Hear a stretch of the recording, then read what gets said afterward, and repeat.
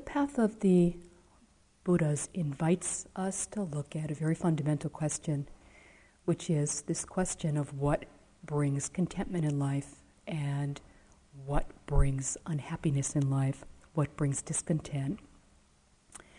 The heart is very much conditioned to look for contentment, to look for happiness in things external, things outside of ourselves that really can't offer a lasting happiness as much as we may yearn for it. All of the different ways of talking about the practice, all of the different models within the practice, all of them point us inwardly. And that's their whole function, is to point inwardly towards where contentment really truly can be found. Really towards the satisfaction of yearning. So actually in practice we're reorienting ourselves because the conditioning really points externally. It really does take reorientation to point ourselves inwardly. In every human life, there are the seeds of awakening available to be tapped into or not. And in practice, there actually is this deliberate attempt to tap into these seeds of awakening, to see beyond appearances, how things appear to be, to see beyond assumptions, how we assume things are, and to look more deeply for ourselves. So I'd like to take up a particular model of practice tonight, one known as the 5 powers of mind, to talk about each one of these inner powers, and as well to talk about how they balance each other, balance together, and how important it is for them to balance. And then as well, how they work together. I find it one of those incredibly elegant systems or models or ways to look at the practice. What they include are faith or confidence, effort or energy, concentration, mindfulness, and wisdom. The first one being faith. Sometimes we are always talking about how no faith is required in practice, and then we all of a sudden use this word faith. It's really comes from the Pali word saddha, and generally it's translated as faith, but other words that might be a lot better have to do with confidence and trust. Some sense of confidence and trust clearly is necessary for practice. Otherwise, how are we going to do it at all if there isn't some degree of confidence? Sometimes it feels like desperation, but that's okay. There's still confidence in that desperation because there's an awful lot of other things one could be doing other than sitting still looking at oneself. People are not, actually lining up, fighting with one another to be able to do this. The practice is very much an invitation. Ehipassiko is what the Buddha said. Ehipassiko, come and see for yourself how things are. And so the faith that is required in practice is not a faith that's based on any kind of blind belief or somebody telling us something and having to adhere to a particular system. It's really this kind of enlivening sense of faith. Is it possible to take a leap of confidence? The leap getting us on the path, and then leap after leap after leap, actually, as we continue to practice the path. There needs to be some degree of confidence that there actually is a path, and it certainly looks invisible in the beginning. But as we practice more and more, it really does become more and more visible. We see that it is a path, and that it is actually possible, not just for people living 2,500 years ago to practice and to attain freedom, but for each one of us as well, yeah? To really know that within us as well are the seeds of awakening that we can tap into and allow to mature and grow. And also recognizing some degree of confidence in the fact that freedom exists, something beyond this material world exists, that there is something other than the relative, there is something other than the conditioned. And sometimes we don't know this at all within ourselves, and we do have to rely a little bit on others to hold it for us until we see for ourselves. And I think it's very appropriate to do that, to allow others to hold our faith for us until we can grow into it on our own.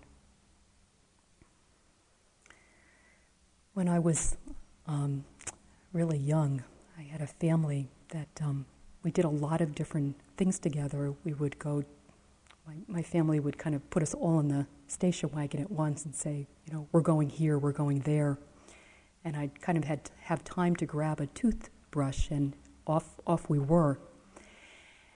And it was quite interesting, although it was really good to have those kinds of experiences and to have a family that did things together and traveled and, was so spontaneous. On the other hand, I was always struck when I was in these different environments, I was always kind of wondering, what is the meaning of life? Why are people going hither and thither and doing this and doing that and occupying themselves? It seems so strenuously and with such difficulty. Even going to the zoo or something and, finding oneself tired or, cranky or people not cooperating or this or that. And it being such a lot of effort to get there. It's such a lot of effort to do it. It's such a lot of effort to get ourselves home. And that question couldn't help arising in me, is there anything else? Yeah? Is there anything more? And this really, in a way is a question that has to reside in the unconditioned. When we look at the relative world, when we look at the material world, it's limited, as wonderful as it gets at times, and it does. At the same time, it's limited. And so that leaping off into, or that knowing somewhere within oneself that something else really truly is possible, even if we can't give it a name, and even if when one says freedom, we say what, and we don't connect with the word at all, or other words either, still something bringing us here, something that we know very deeply inside, allowing us to take at least an initial leap of faith, with the understanding that when we do, experience will support us, and then out of our own experience we'll be able to take another leap of faith as well. And then that's how the practice develops. Because always faith is required, because we're always opening to the unknown. There's never a guarantee. We don't know what we're going to open to, because we're always pressing against our delusion. So if we're deluded, how can we know what's on the other side? Yeah? So always opening to the unknown always does require some degree of trust, some degree of confidence.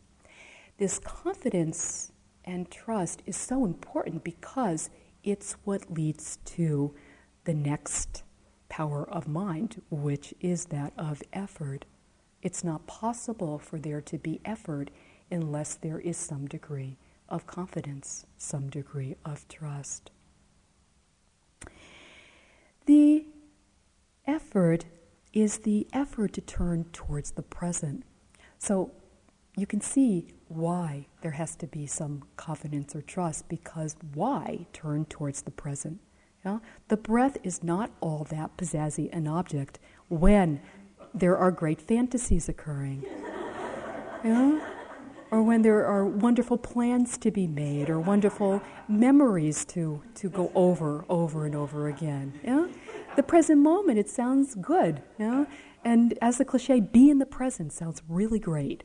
But to do it, to have the confidence to turn towards the present moment and away from our cherished friends, this really is where effort comes in. Yeah? Because we have this instinct. Our instinct is always to cling to pleasure, and whether it's a pleasurable thought or a pleasurable thing or a pleasurable person or whatever it might be, it's to cling to pleasure and to try to push away or get rid of pain. Our instinct as well is to define ourselves through the variety of experiences that we have. And so to not do that, yeah, the effort to let go and to be in the present moment, to be with things as they are, there really is a letting go of instinct, a turning away from instinct. It's a turning away from habit, from our habits. And what is required is not so much, as I spoke about on maybe the first evening, not so much a willfulness or willpower, but more the willingness to be present. More and more the willingness to be here.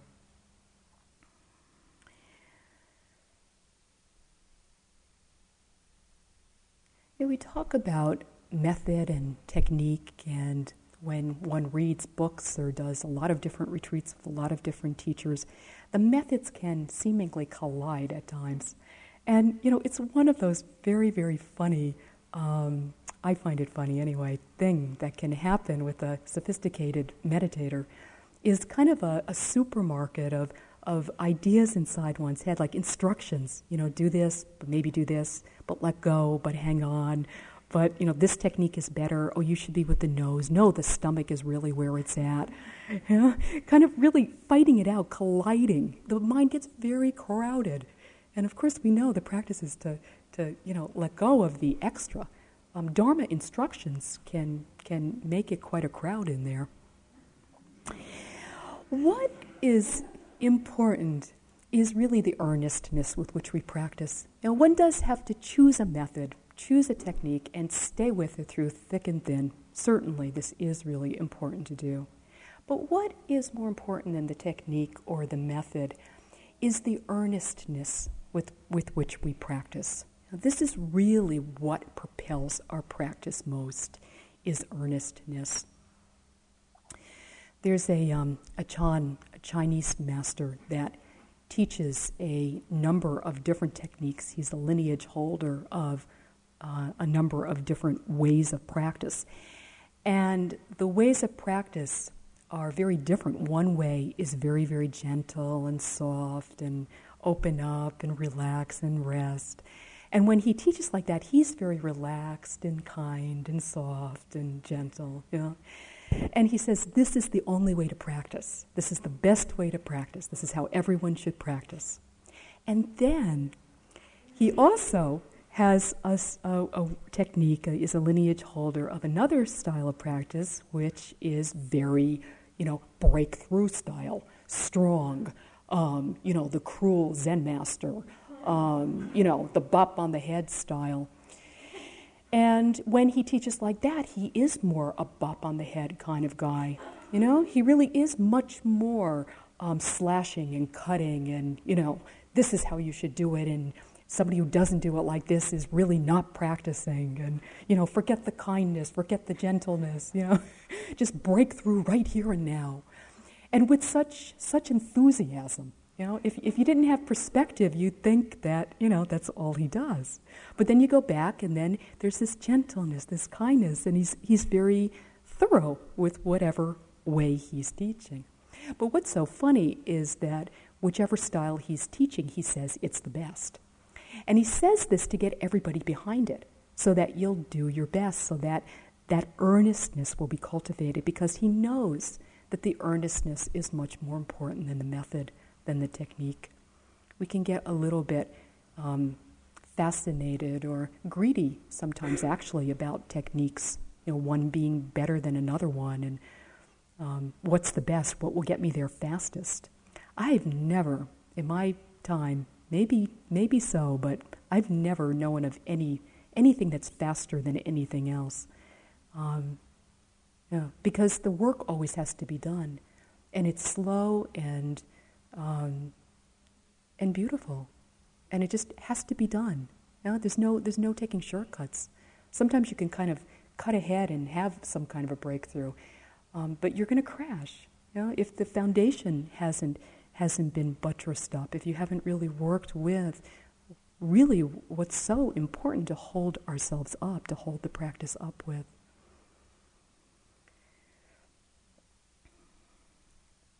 In working with effort, we can look to see whether we have some kind of model around conserving our effort being the best way to go. And to see this on a retreat is interesting. Very kind of like, I'll do this and I'll do that, and then I'll have enough energy to do this and do that. And it's all very planned and concocted.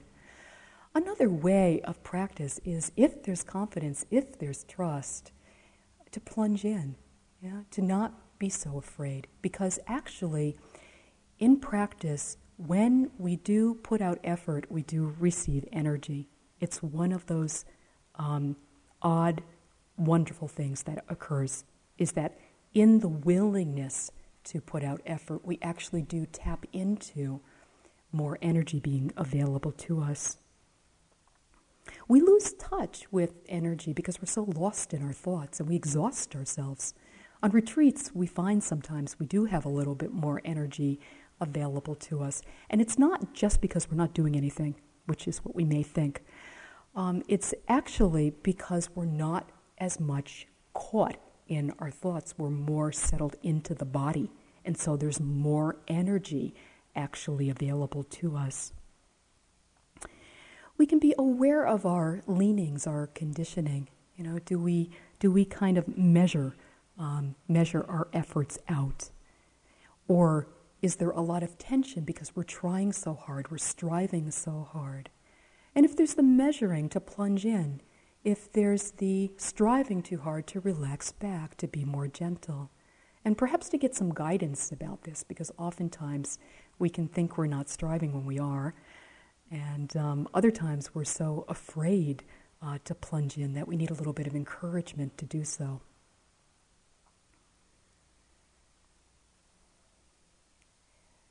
This effort follows onto the third power of mind, which is that of mindfulness. Mindfulness, of course, is a non-judgmental observation.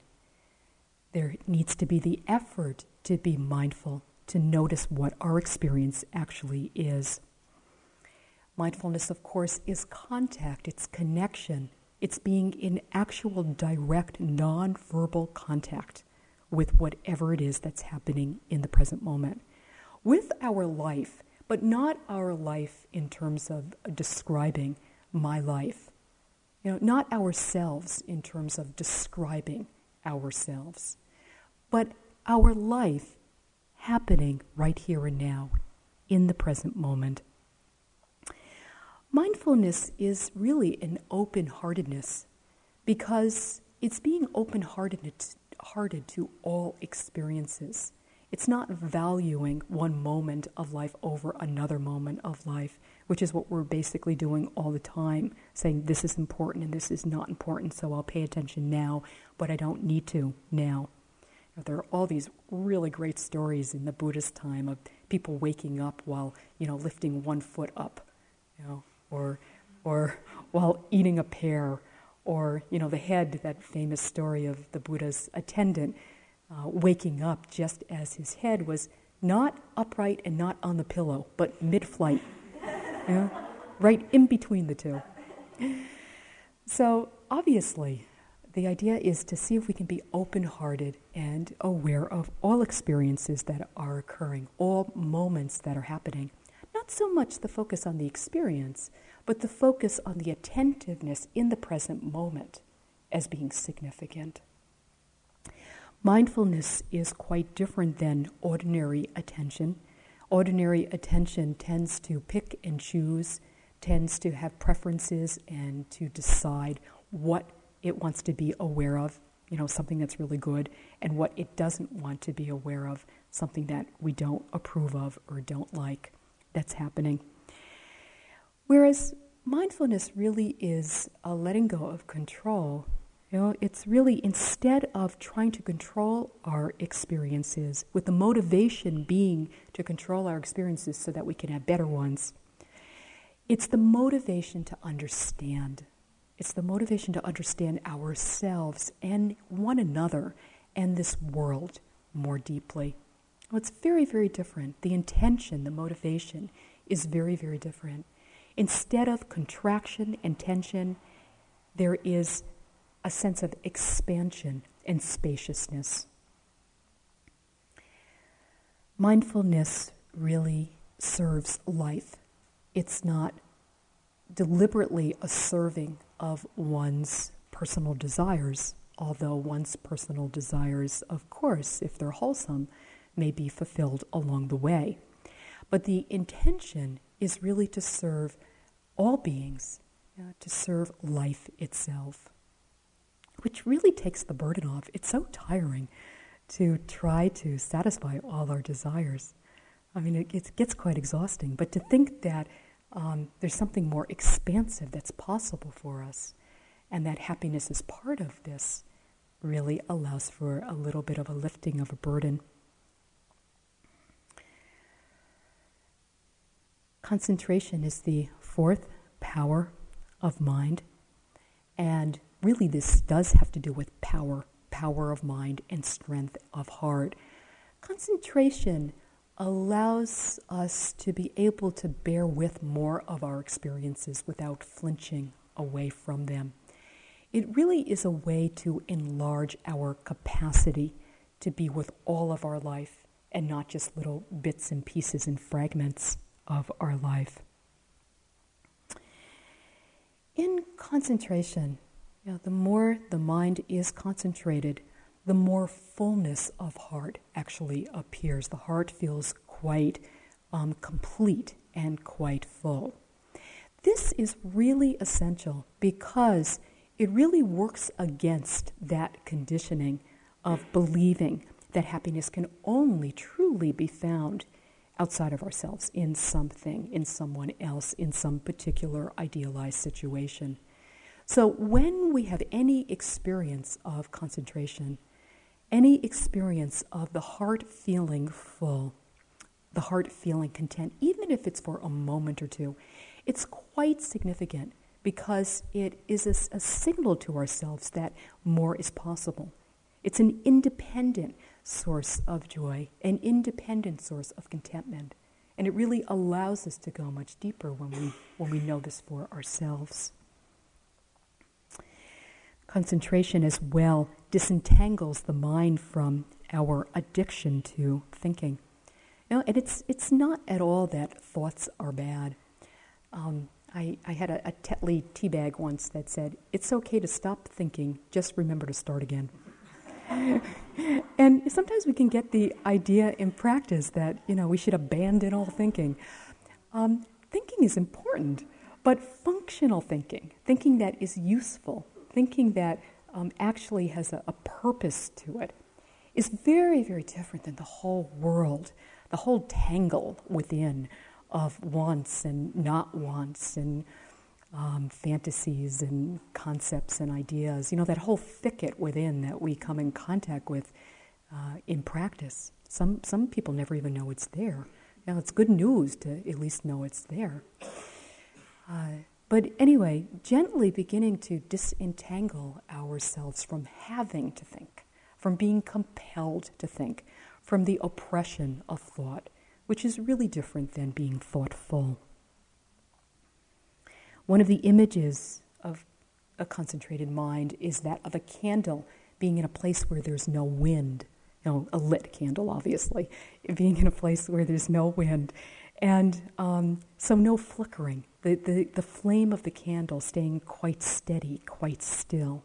Utterly steady, utterly still. Or that of a still pool of water, where you can really see down into the depths of it. This is really what concentration allows for us. And then the last is wisdom, which is a seeing into our true nature. It's an intuitive, transformative understanding that comes about through seeing things as they are. This is the practice of Vipassana, and Vipassana means to see into things exactly as they are. The result of this seeing into is wisdom. Moving from a preoccupation with content to an awareness of process, gradually beginning to move away from an over-attentiveness, an over-absorption or preoccupation with the contents of consciousness, into more interest and curiosity around how things are operating in more of a universal way as well as a personal way. But bringing the universal element into it. How is my mind the same as yours, rather than how is my condition different than yours? Working with these kinds of questions. Seeing into the heart free from torment. Getting a glimpse of Buddha nature. Looking at this question, what brings suffering and what brings happiness? And looking as clearly and as deeply as we possibly can. Wisdom is not in any way an accumulation of knowledge. It's actually a radical cellular inner transformation. It's actually a cellular inner transformation, not just accumulating bits of information or knowledge. Seeing into impermanence and the implications of impermanence, that when we cling, there will be suffering, either a little bit or a lot. When we let go, there will be spaciousness, and we can have some trust and confidence in this.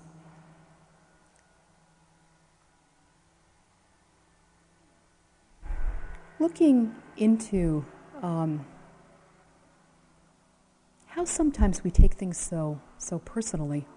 I had such a great example of this many years ago when I was practicing in Thailand. The first time I was there, I was in this little hut way out by myself, and no electricity, of course. It was a forest monastery, and so at 6 o'clock every night, it would just get totally, completely no light anywhere. And I couldn't see any lights from where I was. And really, really dark. I'm setting the stage.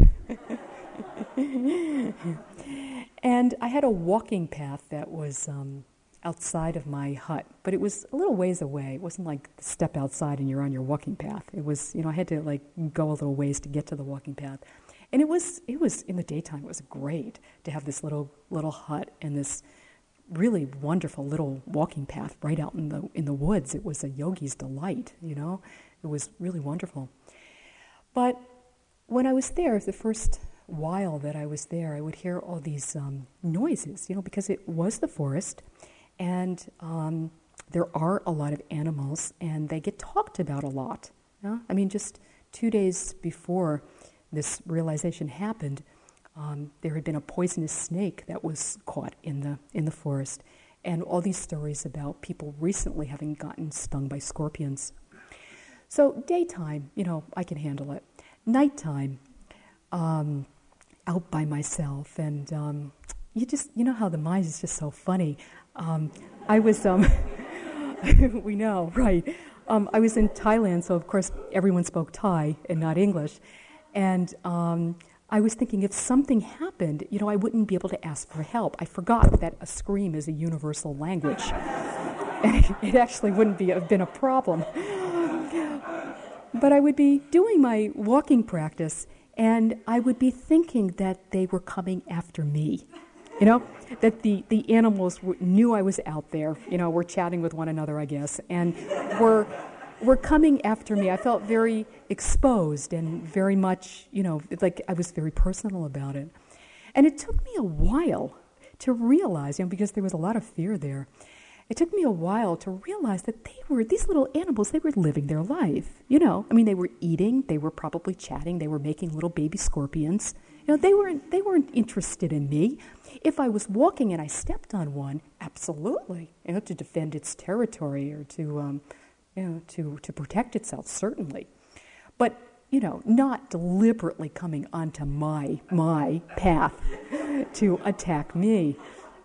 This is, how wisdom begins to emerge is in these particular situations when you don't have any. To look at how these energies, these powers of mind balance themselves. One way that these energies need to balance is there needs to be a balance between faith and wisdom, as well as between effort and concentration.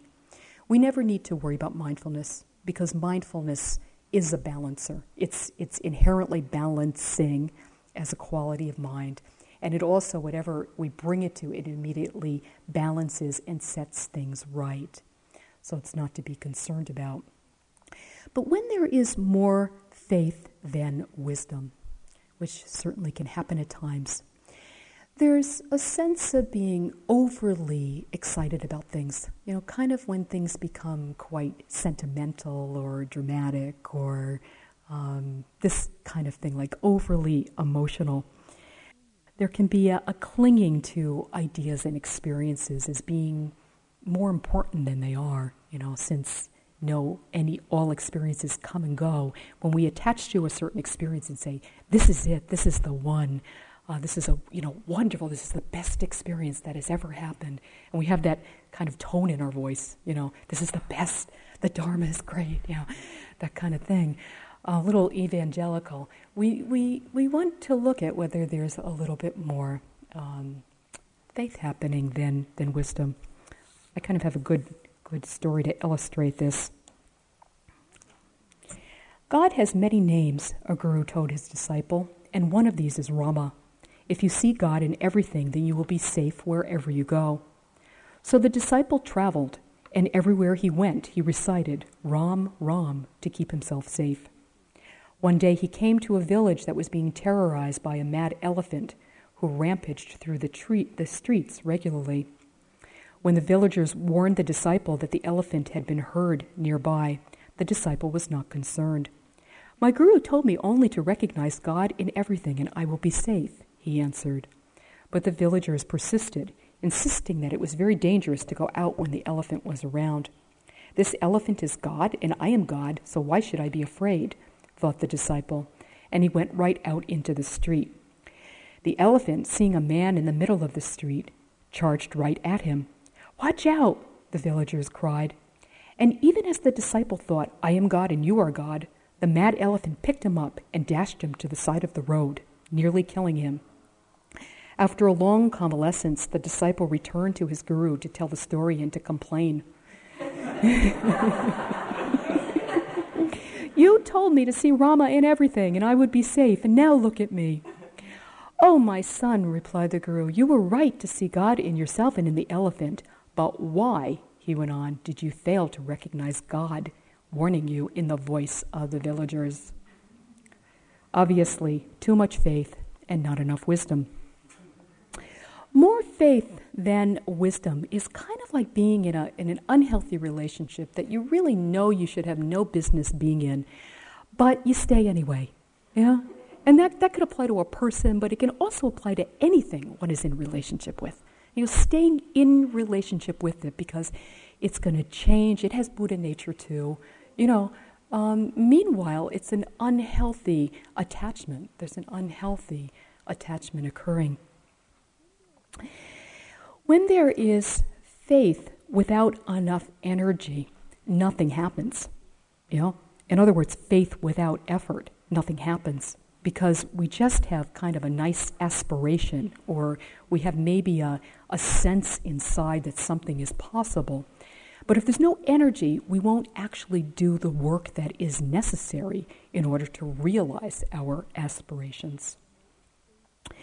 When there is faith with energy, when there's plenty of energy but no wisdom, this is actually bad news. Because you already can imagine, because this is where intolerance comes in, and it can even be really dangerous. It's sometimes when there's kind of a cult-like mind occurring, or even being in a cult. I'm always in the beginner groups at Cambridge Insight Meditation Center when people are very new and, it seems very weird. I'm always telling people it isn't a cult. And then, of course, they look around, they see people slow walking, and and of course, whenever you say it's not a cult, it's a bad sign. It really means it is a cult. But anyway, this is when the mind can just get completely out of control. The energy is not a good thing. It's actually better to have faith with no energy than faith with energy, but there not being enough guidance or direction or wisdom occurring. When there is more wisdom than there is faith, there tends to be a gap between what we know and how we live.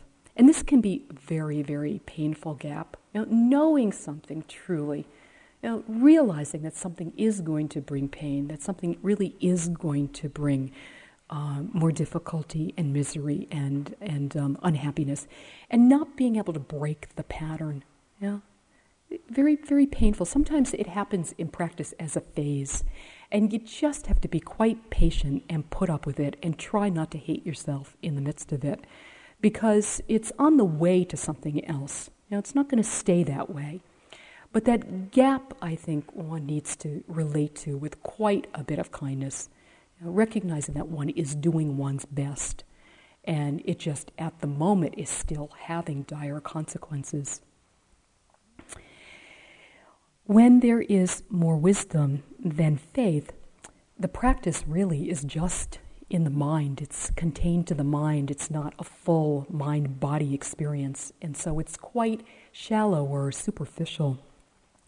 Sometimes this comes about when one reads too much and hears about all these great experiences that can happen, and kind of just it not happening for you. And then getting very disappointed because of reading about things and thinking, oh, something is possible, but why isn't it happening to me? This is when you have to really put down the books and actually begin to practice, because that gap will get wider and wider. Books should be nourishment. They should really actually help us. If we're reading as a way to get away from our life, then they're not going to help us at all. And our practice is going to stay quite superficial and actually be very, very disappointing at some point.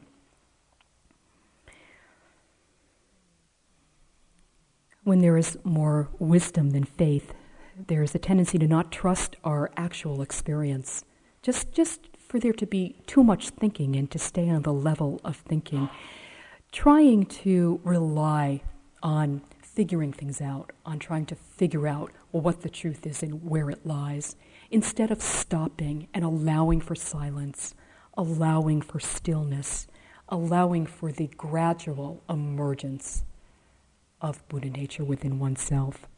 We miss it, we overshoot, if we're too preoccupied with trying to figure this all out. It's also important to balance effort with samadhi. Effort offers us energy and clarity. Samadhi, or concentration, offers us calm and depth. That's the offer when we practice concentration.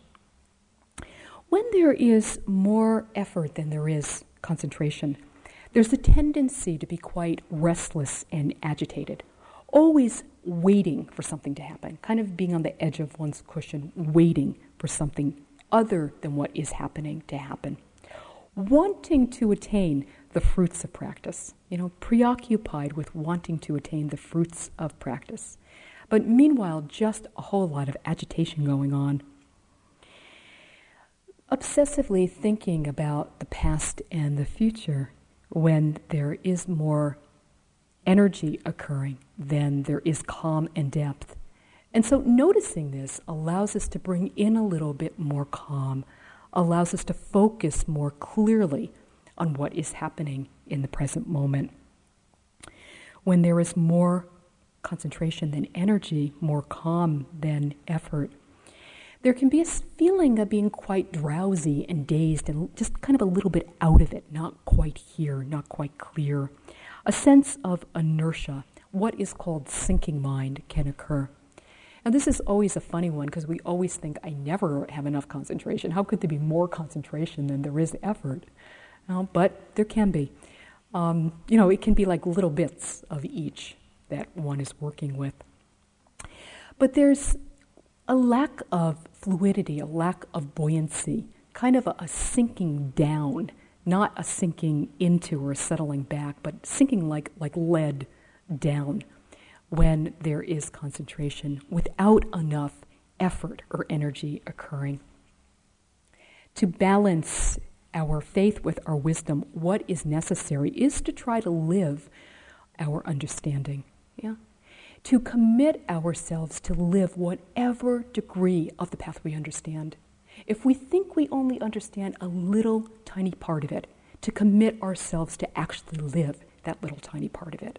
If we think we understand a great deal more of it, to commit ourselves to actually live that great deal more.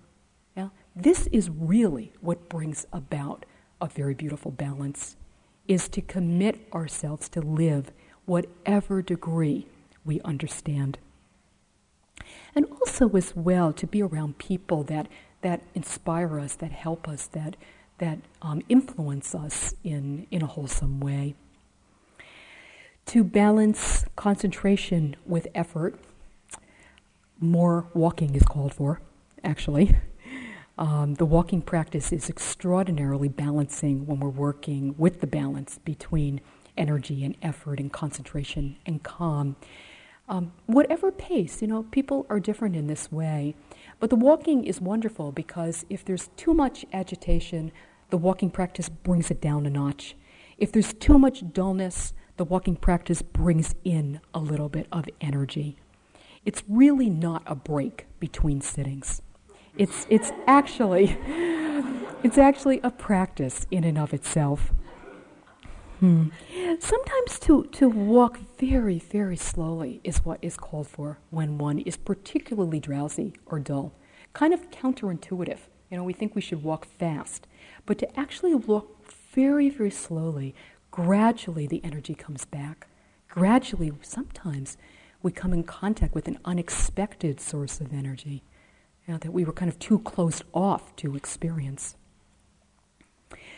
So just to finish with how these all complete themselves and connect up with one another, because it's very, very interesting how it connects. There must be confidence or faith in order for there to be effort.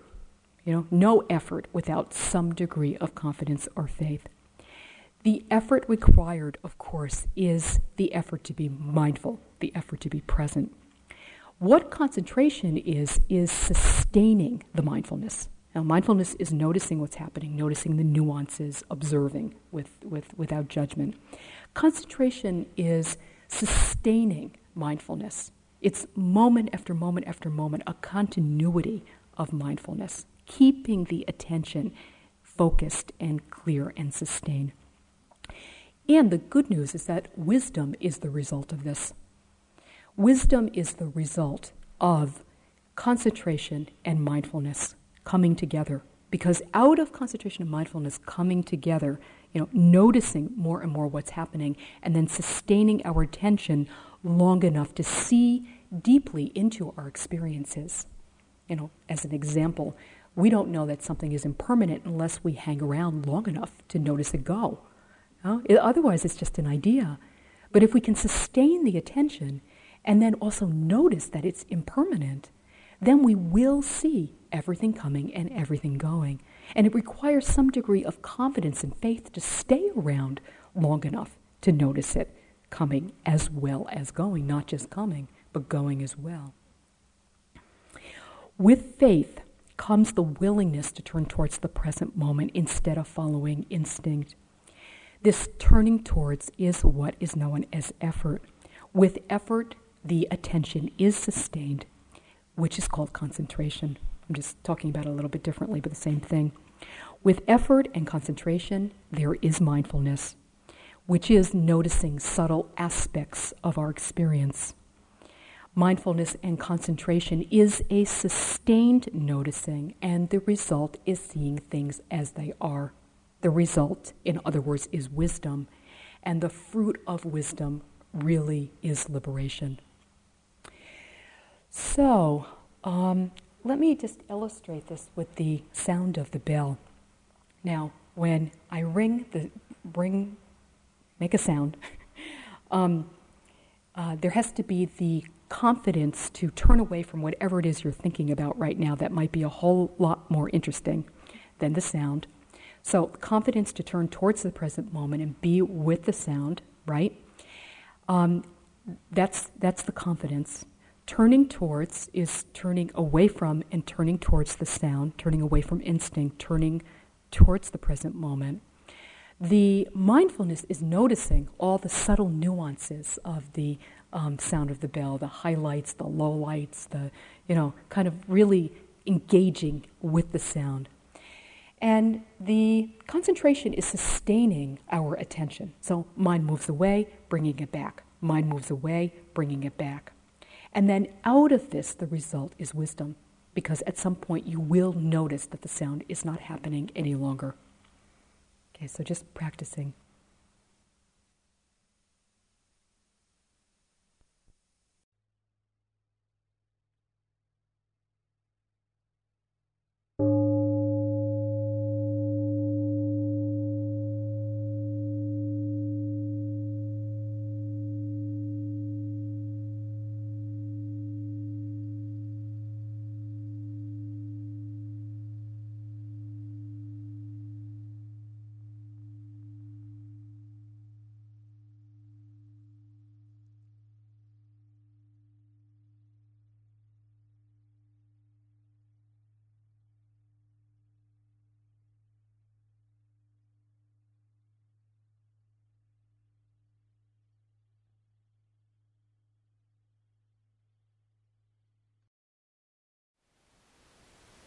Thank you for listening. To learn how you can support the teachers and Dharma Seed, please visit dharmaseed.org/donate.